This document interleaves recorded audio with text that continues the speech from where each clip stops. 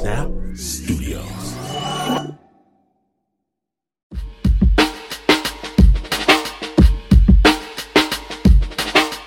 Okay, so the other day, I'm here doing Snap stuff and decide to find out what's happening high in the mountains of North Carolina.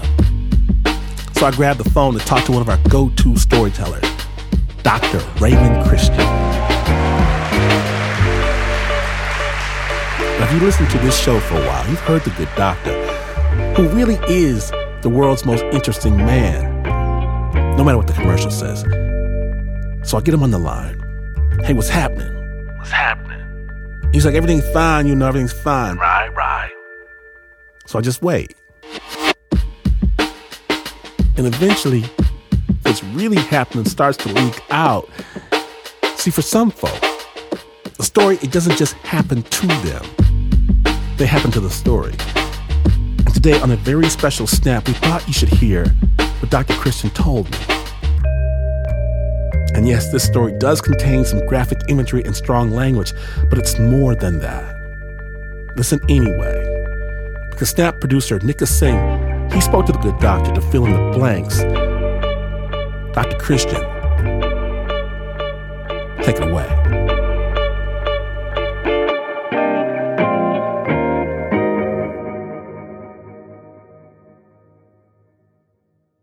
My lungs feel so tight. So tired. No regrets. Yeah, it takes more than a virus to kill a buffalo soldier. Let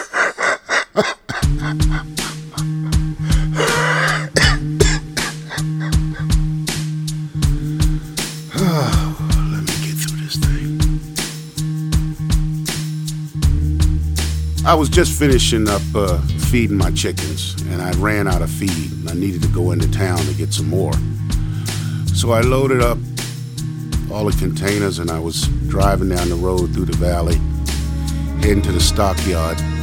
I'm passing thousands of trees with leaves falling down, and that's beautiful fall weather, what we call in this part of the country Indian summer. Then I get to the clearing in the road, and I see all these Trump signs, one after another, and I'm thinking to myself, I can't wait for this damn election to be over with. It's not like these are welcome signs to me, like welcome to the community. I mean, I'm like the only black man with a black family in this part of the county, so we're always noticeable. In fact, everybody who know a black person in this part of the county know it's us.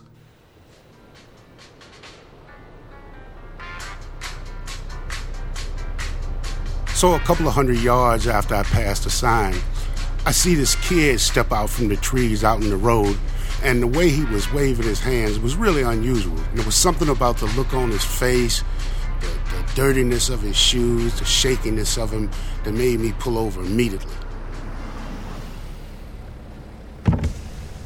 So I pull over, and he goes, Ray, my uncle, tree, the uncle. And I'm going, what? What is it? I don't know if he's trying to tell me that they're cutting wood, but he is really, really frantic. And so I stop the car, and I get out. I don't know why, but for some reason, when I got out of that car, when I was talking to the kid on the road, I felt the need to take the mask off and throw it back in the car.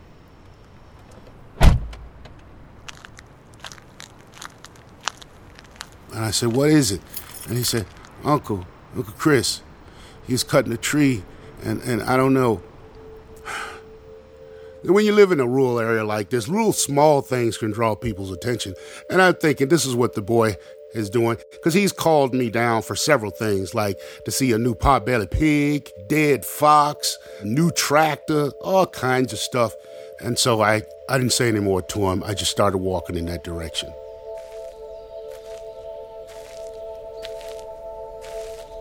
There's a small, muddy, rocky road that leads into the brush. And that's the road I walked up into, maybe 50 yards into the woods. It looked like there were several people standing around the tractor.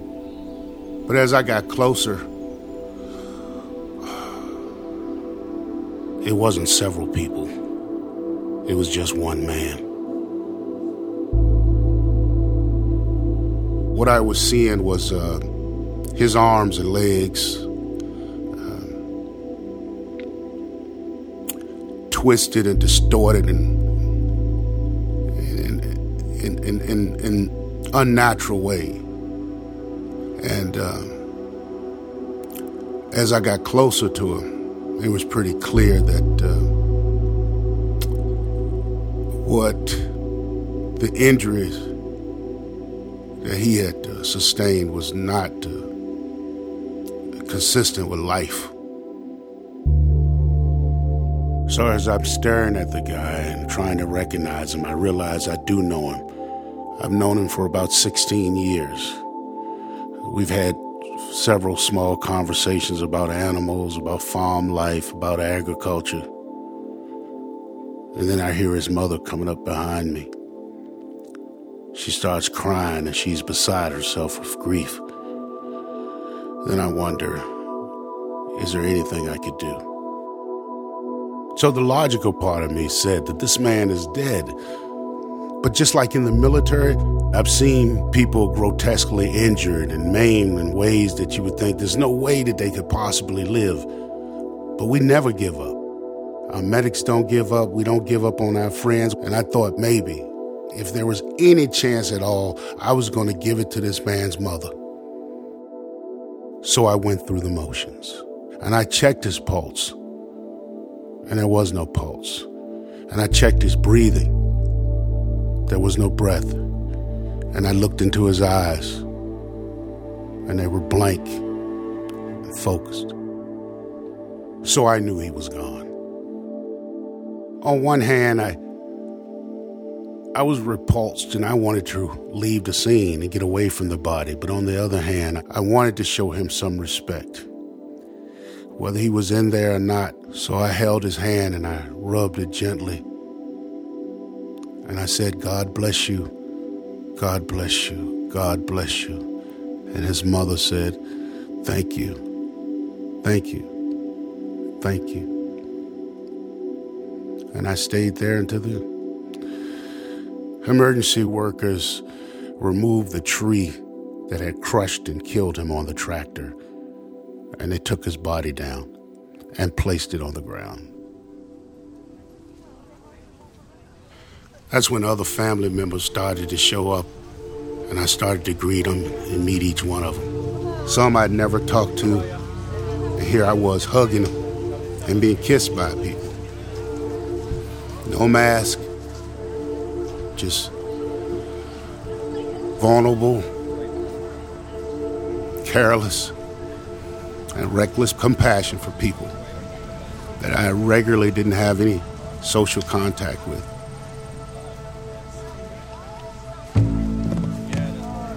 So it seemed like almost in an instant, this rural, isolated road became just a surge of people. You had first responders, family members, then nosy people just showing up to see what's going on. Some of the people were friendly, some of them were not, asking me strange questions. Why are you parked there? Who was I there to see? And who did I know? That basically means, black person, what the hell are you doing here? I felt like they didn't need me no more. And I just kind of fade into the distance.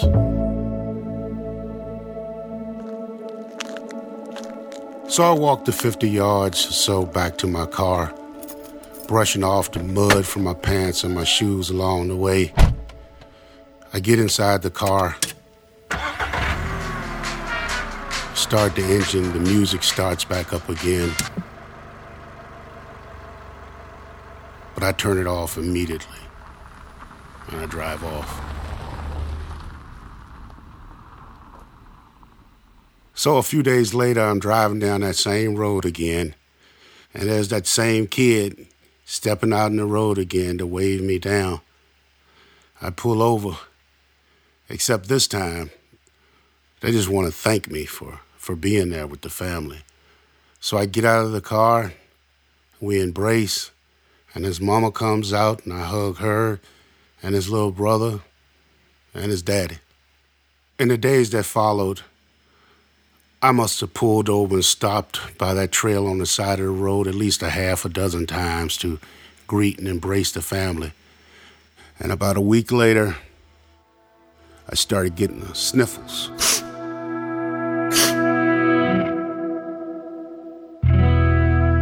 Serving in the Army, it's all about accomplishing the mission. And I'd probably broken 7 or 8 bones. I've had 6 or 7 concussions, been damaged by IED, I've been shot, and we drive on. I was a paratrooper. I was trained to deal with the little things, little problems. So when I started to get the sniffles, I just blew it off. But just to be on the safe side, I go get the test. And by the time I take the test, I've gotten sicker and sicker. And now I'm starting to get worried. I get a phone call from the health department telling me that my test for COVID was positive. I was just thinking about my family, the kids. And then it was like, oh man, I messed up. I get a text message from my wife and she's asking me, have you heard anything about your results? Have they said anything yet? I text her back and said, I will call you in a moment. And while I was contemplating what I was going to say on the phone call, I was thinking then, man, she's going to be upset, that I wasn't careful enough. So I pick up the phone, I dial the number. It rings longer than it normally does. She answers the phone, and she asks me, I got your text message. What did they say? I tell her, Tiffany, they say I'm positive for COVID. She says, oh my God. And that's when we start to talk about, where did you think you got it from? I said, you know that I only had contact with one group of people. And I said, I'm so sorry. I should have been thinking. I felt like I did nothing for that family, but I endangered my own. And she told me, you did the right thing. You did the right thing. So me and my wife, after we talked, we decided that was it. The safest thing to do was for them to not come back in the house. There was a point I had this almost instant feeling of loneliness and regret. Like maybe this would be the last time that I would see my family again. So I'm talking to myself, and I'm feeling breathless. And I ask myself, was it worth it? Yeah, man, I could take this pain. I could do this again. I'm saying that shit now. I don't know. I don't know what that would be like 24 hours from now. But in the here and now, I could take that pain again for a human being. It's the least we can do, right? We can't bring back the dead, but you can squeeze a hand and hug a mama. Small shit, That's all I had. And sometimes that's all you need, man. To make you go another day as a human. I mean, all the frustration I had with these people. But in that moment, that was my mama. Them was my brothers and sisters down there crying. They wasn't no Trump supporters. They weren't no super crazy conservatives. They're just fucking people, man. Just folks. Just folks, man.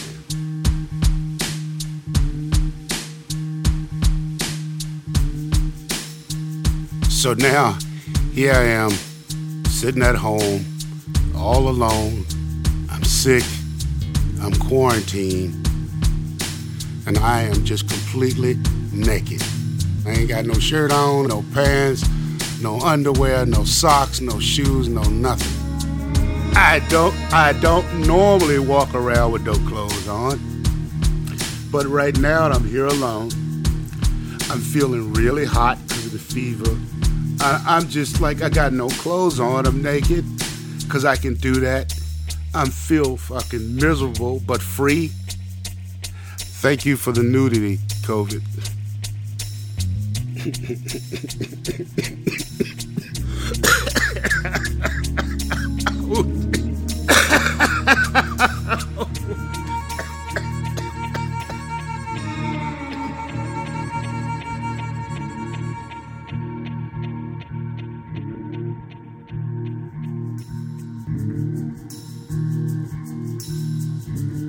Good news, good news, good news. The good news is, just so you know, Dr. Raymond Christian is no longer sick. His family has returned, but now Dr. Raymond has to wear pants. Big love and thanks so much, Dr. Raymond Christian, for sharing his story with the Snap. If you love this, know that he's got plenty more on his podcast, What's Ray Saying? We'll have a link on our website, snapjudgment.org. The original score for this story was by Lauren Newsom. It was produced by Nika Singh.